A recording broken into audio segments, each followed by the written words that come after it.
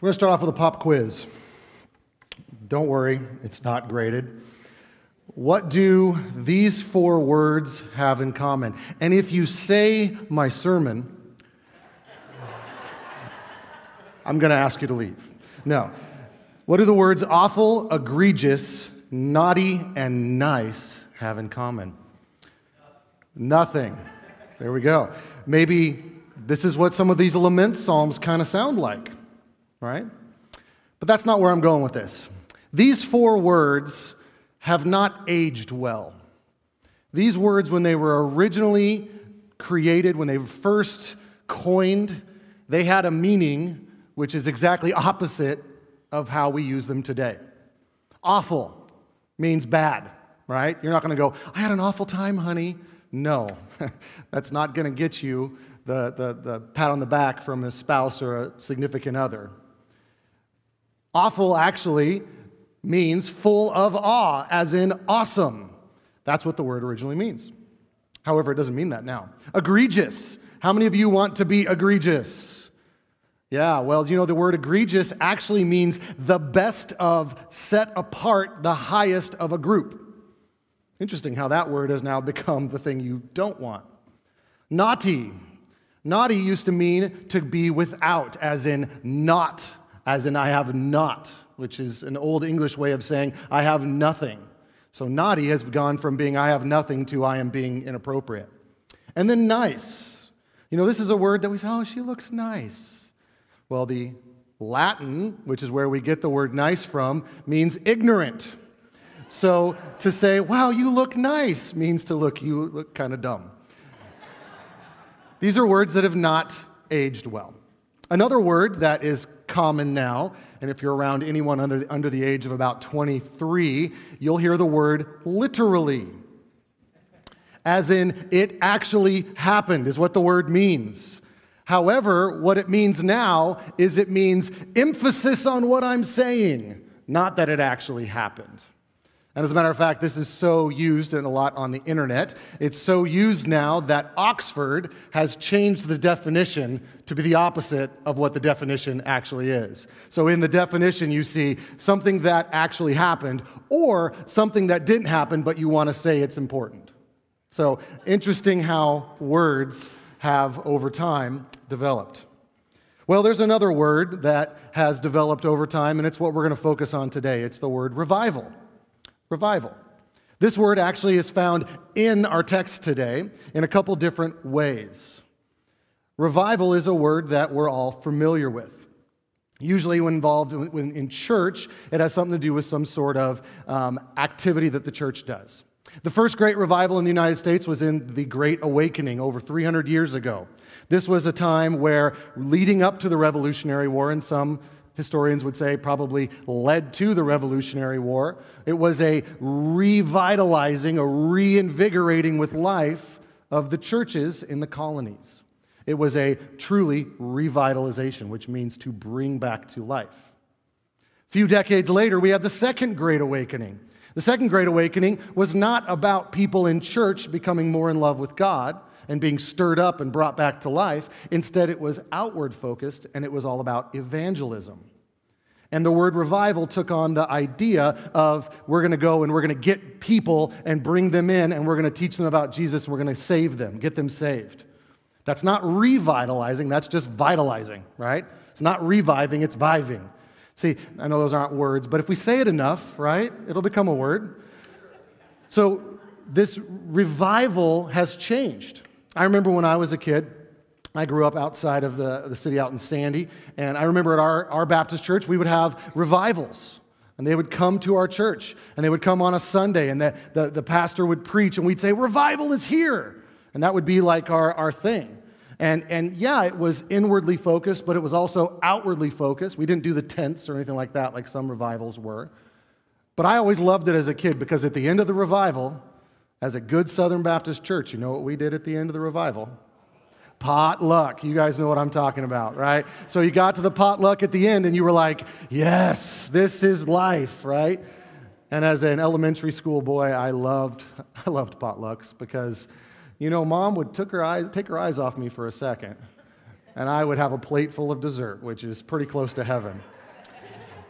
Not so much anymore. But this idea of revival has become something that is planned, that is scheduled. And while I think the intention of the revival, that especially the ones that I attended, was to get the church on fire for the Lord, many people think of revival as something that is outwardly focused, and it's other focused. It's about getting people stirred up. But this passage actually talks about getting us stirred up. Charles Spurgeon says, "Revivals, if they are genuine, do not come when you whistle for them, just like the wind will not come when you whistle for it." See, we can't schedule revivals, but we can prepare for them. So this is what we need to do. We need to get our hearts in the right place, because revival doesn't start with a big banner and an outside preacher coming in or a tent. It starts with the people sitting in the chairs right now. It starts with our hearts individually. So this is a corporate, it's going to affect the entire church, but it starts with us individually. The first Great Awakening was all about internal, second was all about external. And really, they build into each other, but we need to focus on the internal. Evangelism affects the other fellow, revival affects me. Famous quote. So this revival that we're talking about here in this passage, what does that mean? So what is the biblical definition of revival? What is it? Well, it is a sovereign movement of the Lord that affects many Christians, which then affects many churches, which then affects the community, returning them to the Lord, pulling them away from their worldly preoccupations and refocusing them on the Lord. Things such as conviction of sin, boldness of witness, purity of life, conversions, joyful worship, renewed commitment to missions, all of these flow from revival. Martin Lloyd-Jones, who spent a lot of time studying revivals, he said, "A revival is a means of entering into heaven on earth." Because ultimately, revival means each of us comes back to life. And this life is not a thing that's going to end like our physical lives do, but this is a life that's going to go on for eternity and continue on. And we get to step into that right now. Lloyd-Jones goes on to say, "A revival is a miracle. It is the hand of the Lord, and it is mighty. It can only be explained as the direct action and intervention of God. Men can produce evangelistic campaigns, but they cannot and never have produced a revival. A revival, by definition, is the mighty act of God. It is a sovereign act of God. It is independent as that. Man can do nothing. God alone does it." But we can prepare the fields. We can prepare our hearts. We can start longing for that. And we can pray to that end. So today, we're going to really tap into the fact that God is a God of revival. This is what He's all about. Our world is dead, and He comes in and gives life. And then the ones He's given life to, many of you in the room have had that life. We need more of it. This is that outpouring of the Spirit, the overflowing of the Spirit. H.B. Charles, one of my favorite preachers, he said, "I need more of the Spirit." And somebody said, "But aren't you a Christian? Didn't you already get the Spirit?" He goes, "Yeah, but I leak."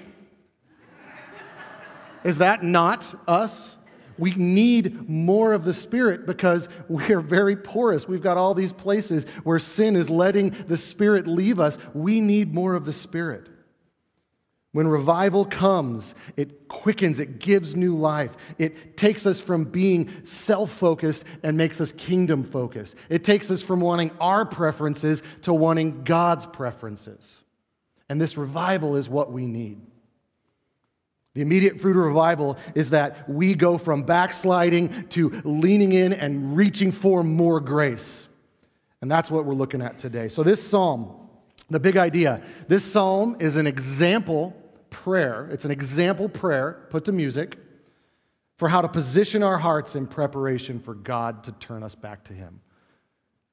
It's getting our hearts in the right place for revival. It's getting us to think, okay, what do I need to work on in me so that the Lord can use me fully? Some of you, it will be, I have to confess some sin and go a different directions. Others of you will be, I got to get my affections turned the right directions. Others of you, it may be that you need to break a relationship that's leading you the wrong direction.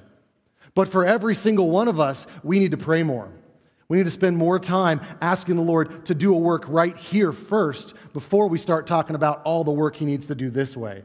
And then pray for this community, because this community is what's going to affect the community outside these walls, not the other way around, Lord willing. And so that's what we're looking for today. This psalm is an example of how to position ourselves so that we're ready for what the Lord's about to do. Because the Lord's going to do something. If you haven't noticed, this has been an odd year and a half. The Lord's doing something. And I think I know what it is. I'll tell you in a minute. So why revival? Why is this word popping up? In our church, it says new life, right? Well, new life is for the people outside. That's the name of our church. We want people to know if they come here, they're going to get new life. For you all, you're here. It's a renewed life that we need. And it's a constant renewal that we need. And it starts with us. It starts with each of you individually as members of Christ Church and members of New Life Church. This is not about growing our numbers. It's not what that's about. This isn't a, grow the church, get more people in the pews or in the chairs. It's about maturity. It's about growth in your relationship with the Lord. Because the number one attractant for people to come into church and become believers and stay believers is other believers around them who are mature and who are walking with the Lord. That's attractional. That's what brings people in. That's all the early church had. They didn't have buildings. They didn't have PowerPoint. They didn't have the musicians that we had. They didn't have the songs that we had. They'd been changed by Jesus.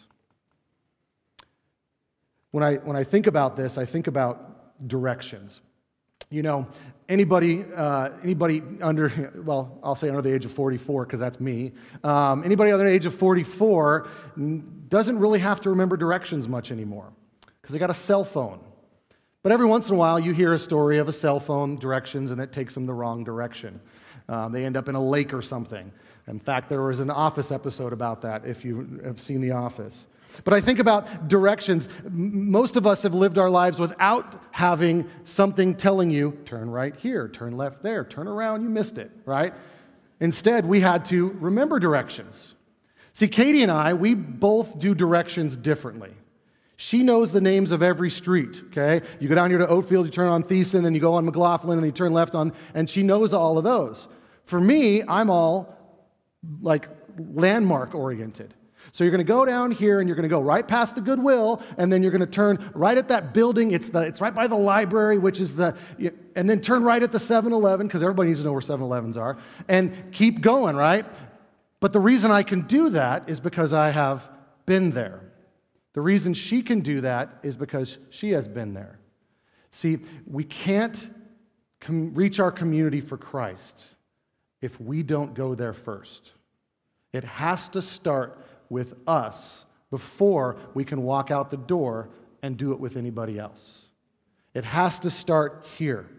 So you may say, okay, you know what, Pastor John, I get it, okay, revival, but I feel like I'm reading the book of Revelation every morning when I open up my newspaper, or I'm looking on the internet, or I'm watching the news. So what if revival's not coming? Because I think that's what the Lord's doing. I think the Lord is working a revival in our culture. I think the Lord's working a revival right in this room. Well, does that mean we're going to have a third great awakening, or a fourth or fifth, or however you want to measure it? Maybe. But if not, I do know this for a fact. Every single one of us is going to be before the Lord someday. Some of us will be because the Lord takes us home and it's our time. We celebrated Bill Pearson's life yesterday. The Lord said his time. Some of us are going to have that. Others of us are going to be here when the Lord calls it quits and the final trumpet sounds, whether that's a rapture or he just comes and says, I'm done. However that ends up playing out, we're going to be before the Lord. And wouldn't it be nice to be working for the Lord when he comes to get us? Wouldn't it be nice to have our testimony not be, they just kind of faded off into the sunset and didn't really focus on God, but I knew they knew him. Instead of being, until the moment they died, they were out there preaching the gospel. They were out there, they were in their Bible the day they died. They were in the Word the day they died. They were telling people because they were full of life.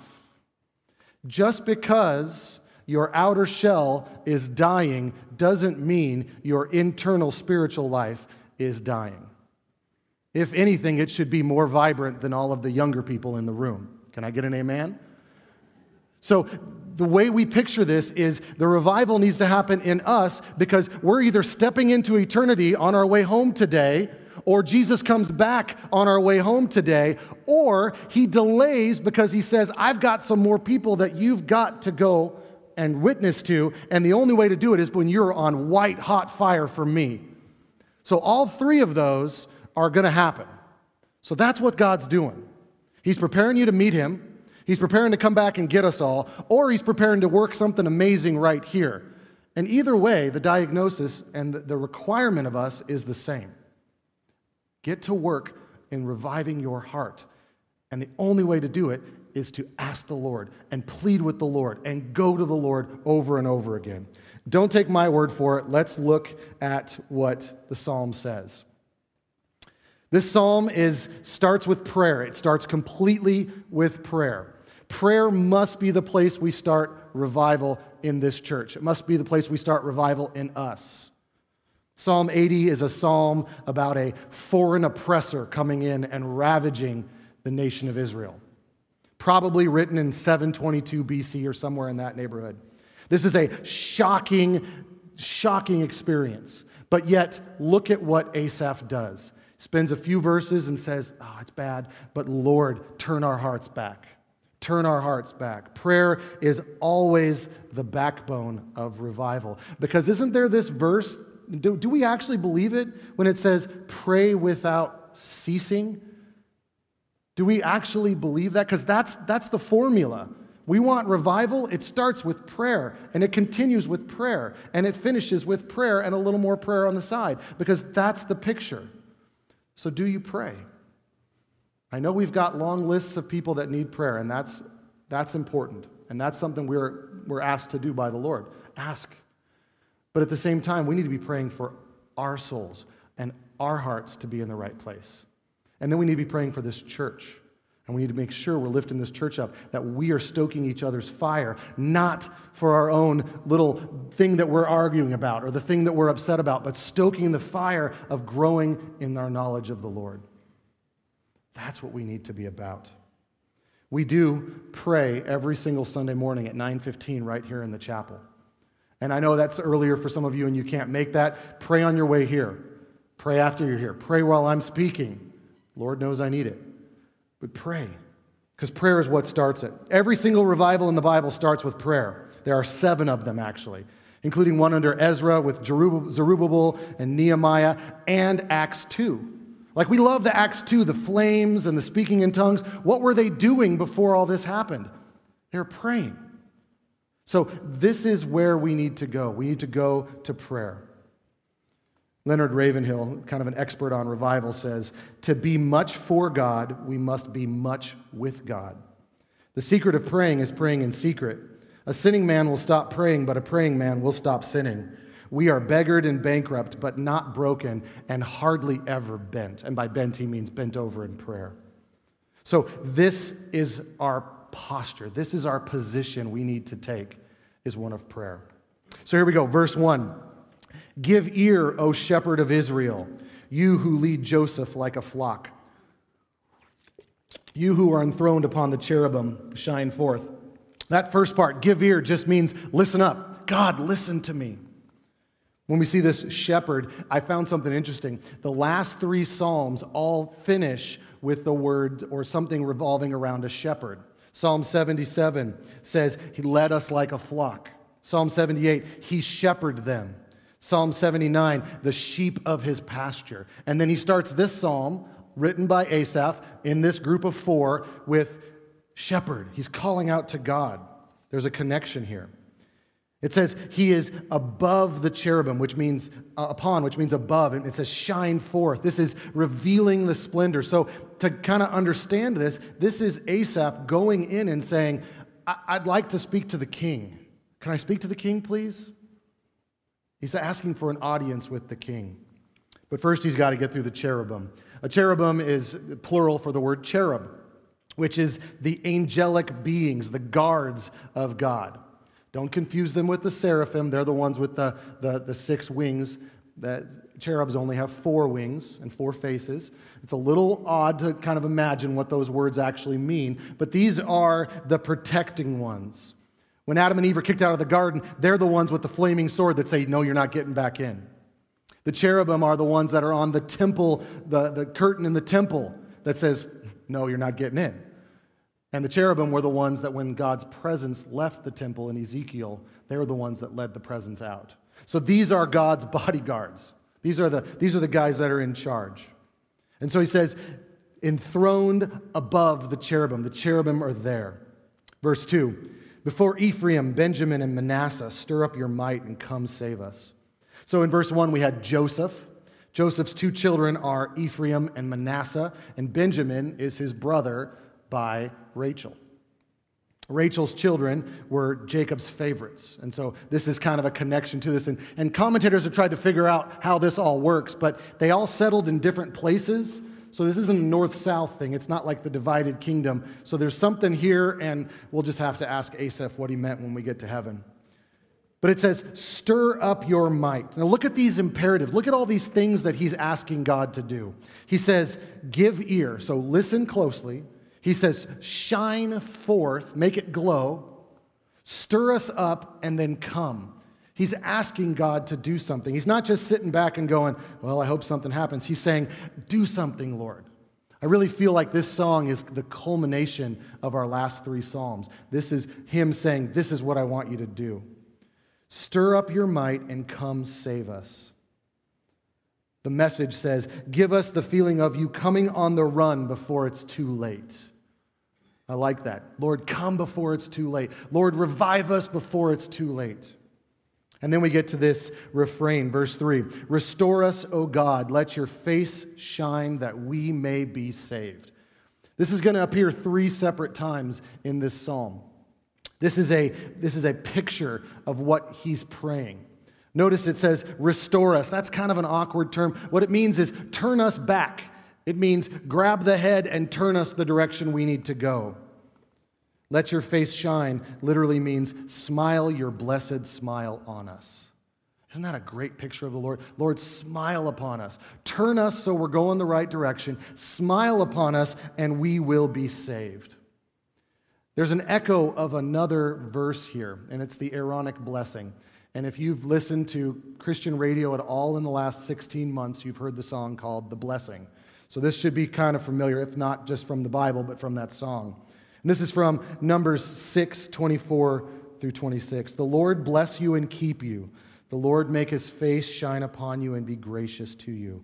The Lord lift up his countenance upon you and give you peace. And this is an echo of that. And Asaph's saying, Lord, look at us. Put your blessing upon us. People are literally asking for an about face, turning back to God.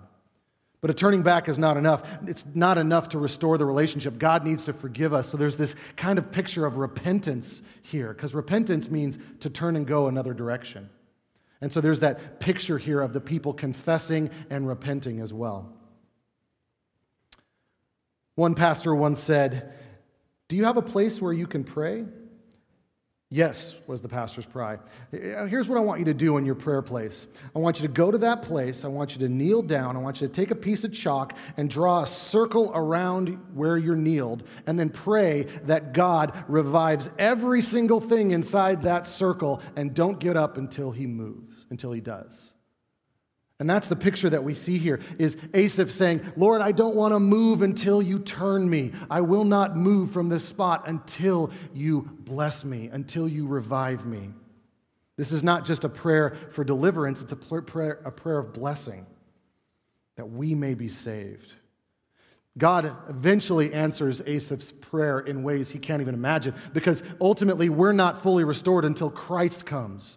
And when Christ came and died on the cross, he fixed the relationship completely. So Asaph's asking for a turning that will never be complete that side of the cross. But for us, it's complete. It's not only complete, but the Spirit resides in us to allow us to have that relationship with him.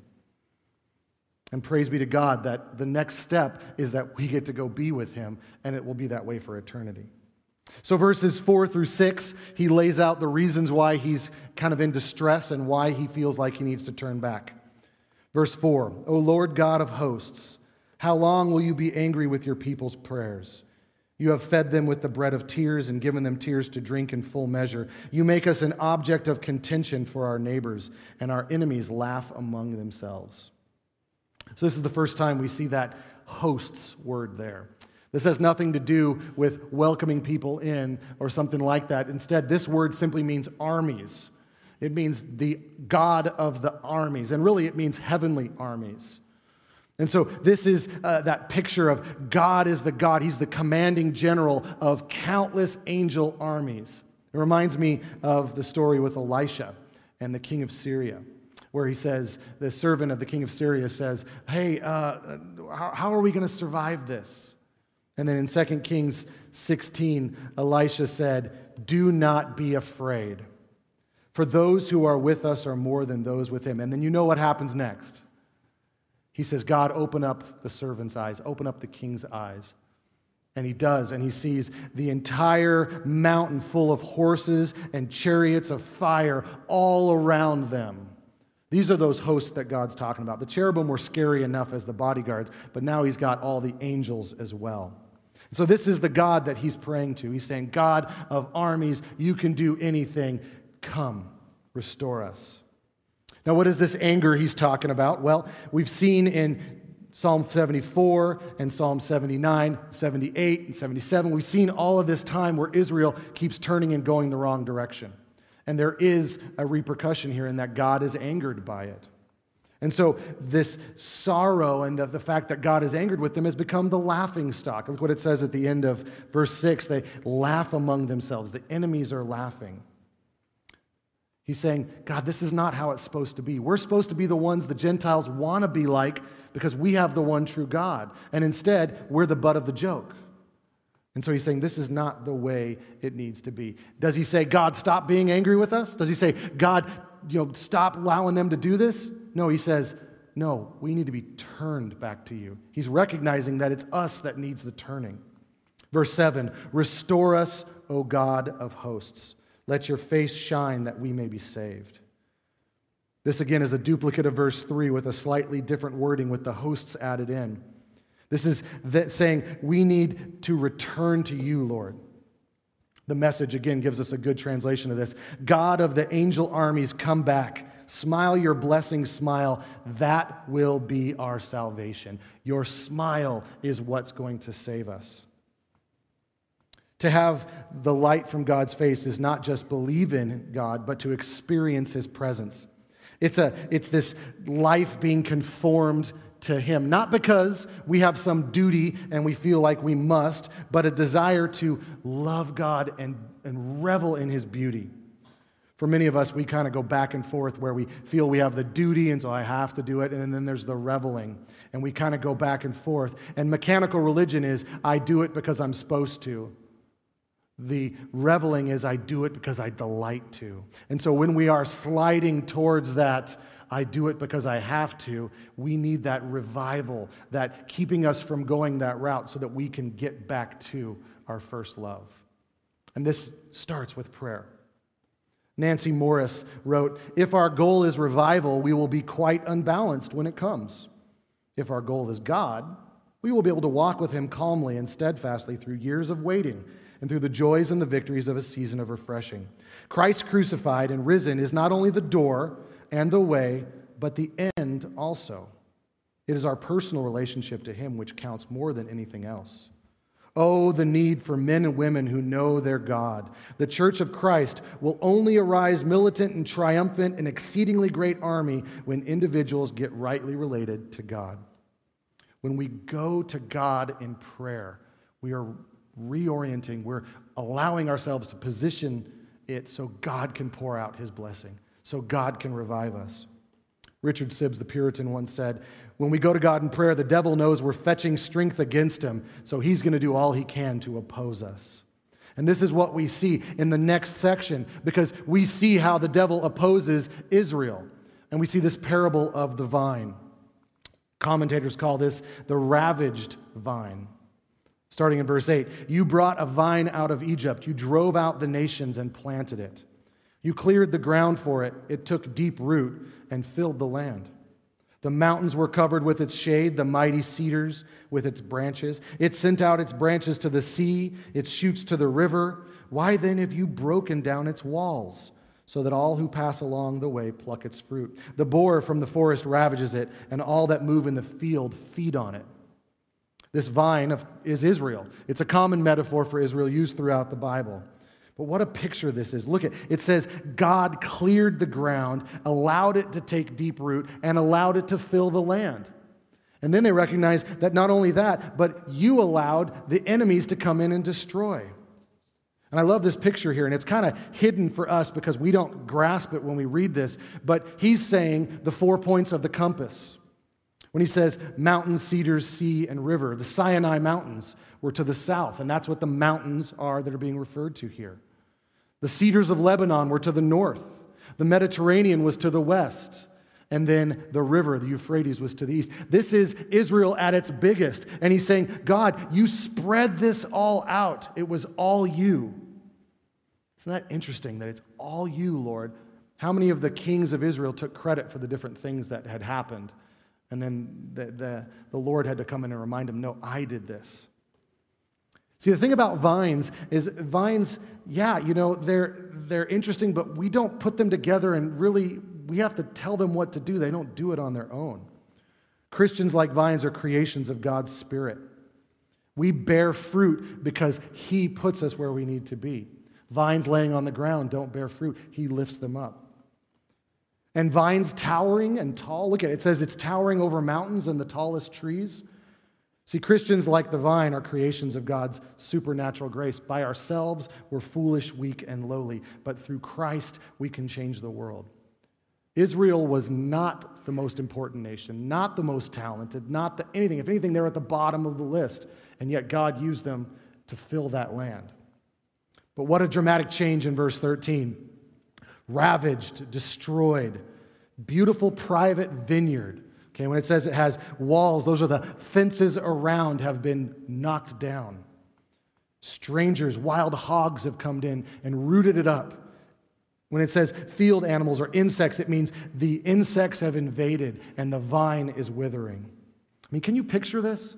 Some of you are gardeners in here, and you know what it's like to go out and see the damage done by one animal on your vineyards that you've done. Now imagine if you've been working on that vineyard for 80 years, or some of those vineyards that you've seen in Europe that are hundreds and hundreds of years old, and someone comes in and one night just defaces it all, and it's destroyed. This is the picture of what he's seeing.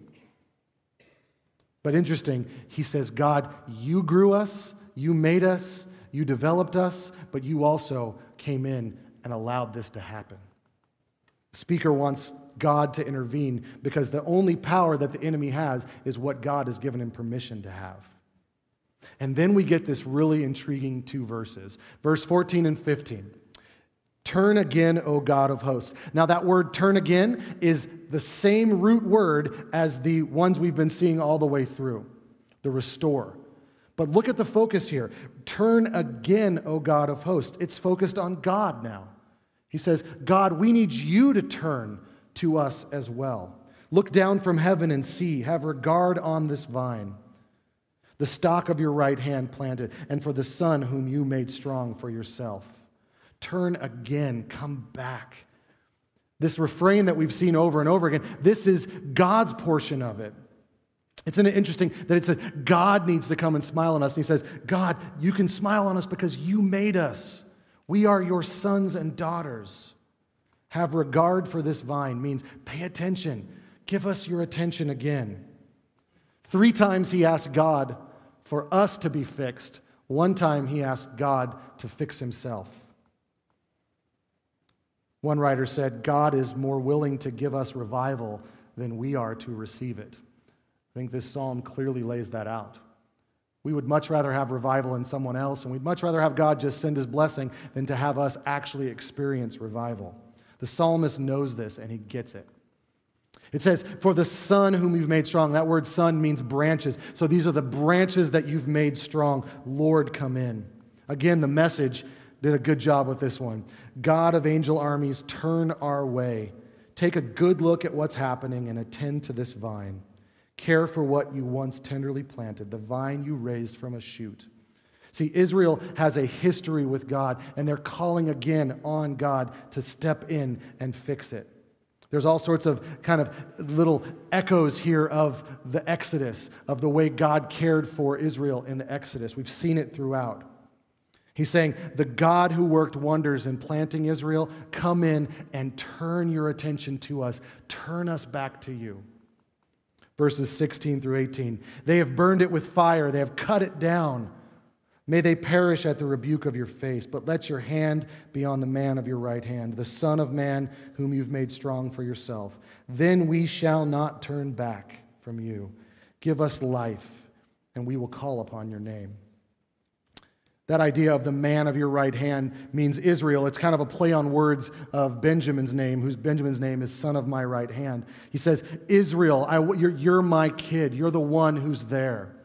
Give us life. That word is revive. That's what that word means. It means to revive us. So if you don't know Christ and you're here with us, that's life for the first time. That's real living. All this living that we see outside of Christ is dead living. But inside of Christ, it's real living. And for those of you that are believers, this is getting back to that first love. It's that revival, that growing of life again inside of you. One reason the New Testament writers called Jesus God's Son and the Son of Man is to show He embodies all the promises here. He is the complete fulfillment of all of these Psalms. And then verse 18, look at this pledge of the people. We shall not turn back from you. Give us life, and we will call upon your name. This is a call to commitment. This is a call to pray this way. Lord, return me to you, revive me, and then help me to hold on to you for dear life.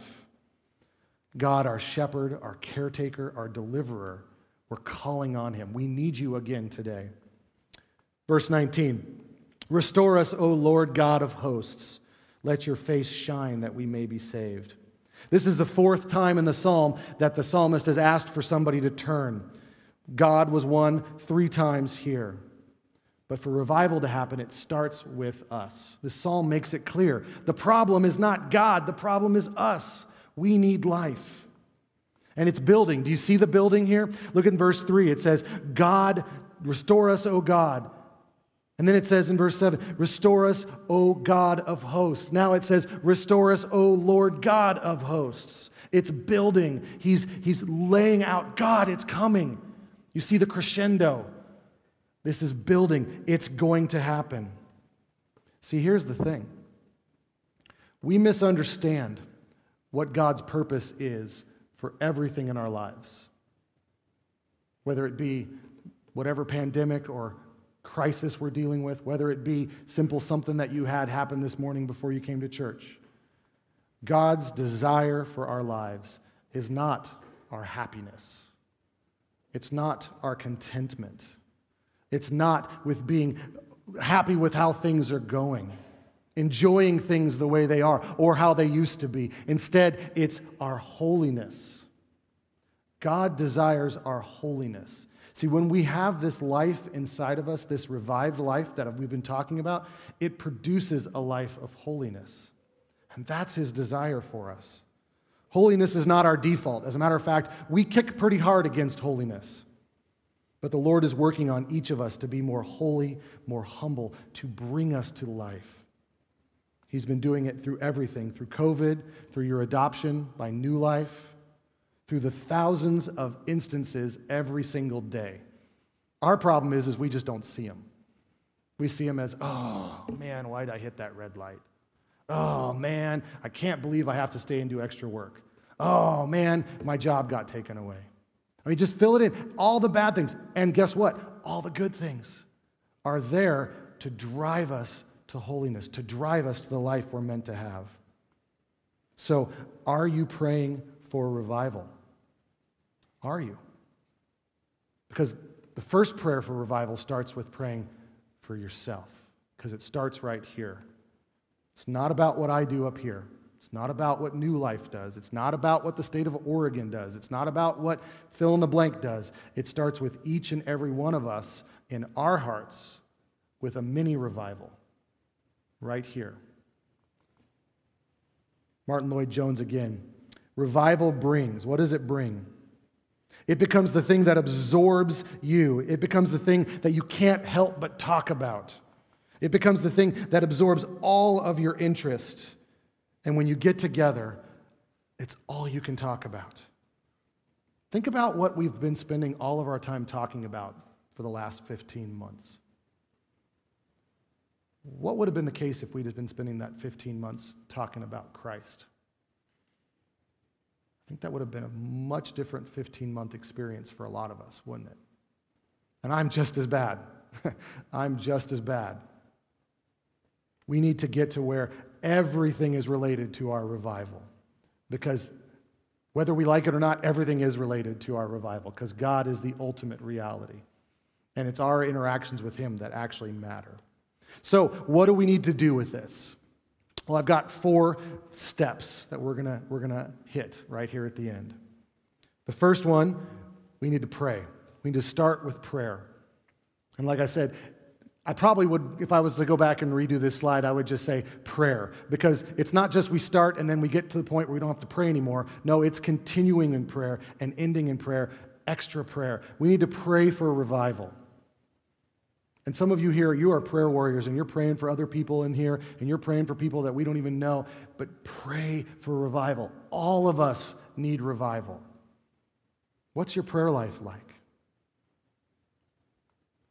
Are you praying for revival? The second thing we need to do is we need to preach the word. Now, it'd be easy for me to say, well, that's my job, because I'm doing it right now. It's true. The best way to revive a church is to build a fire in the pulpit. That's my intention. That's a metaphor, okay? All right? But it starts with God's word. But if you remember, there's other preachers in the room. I know I'm not talking about elders or Ross. I'm talking about each and every one of you. You preach to yourself way more than I do, and you listen a lot better than when you listen to me. And we preach to each other. So we need to preach the word to each other. And we do this by how we talk about the word, our focus on the word. The third one, we need to submit to the word.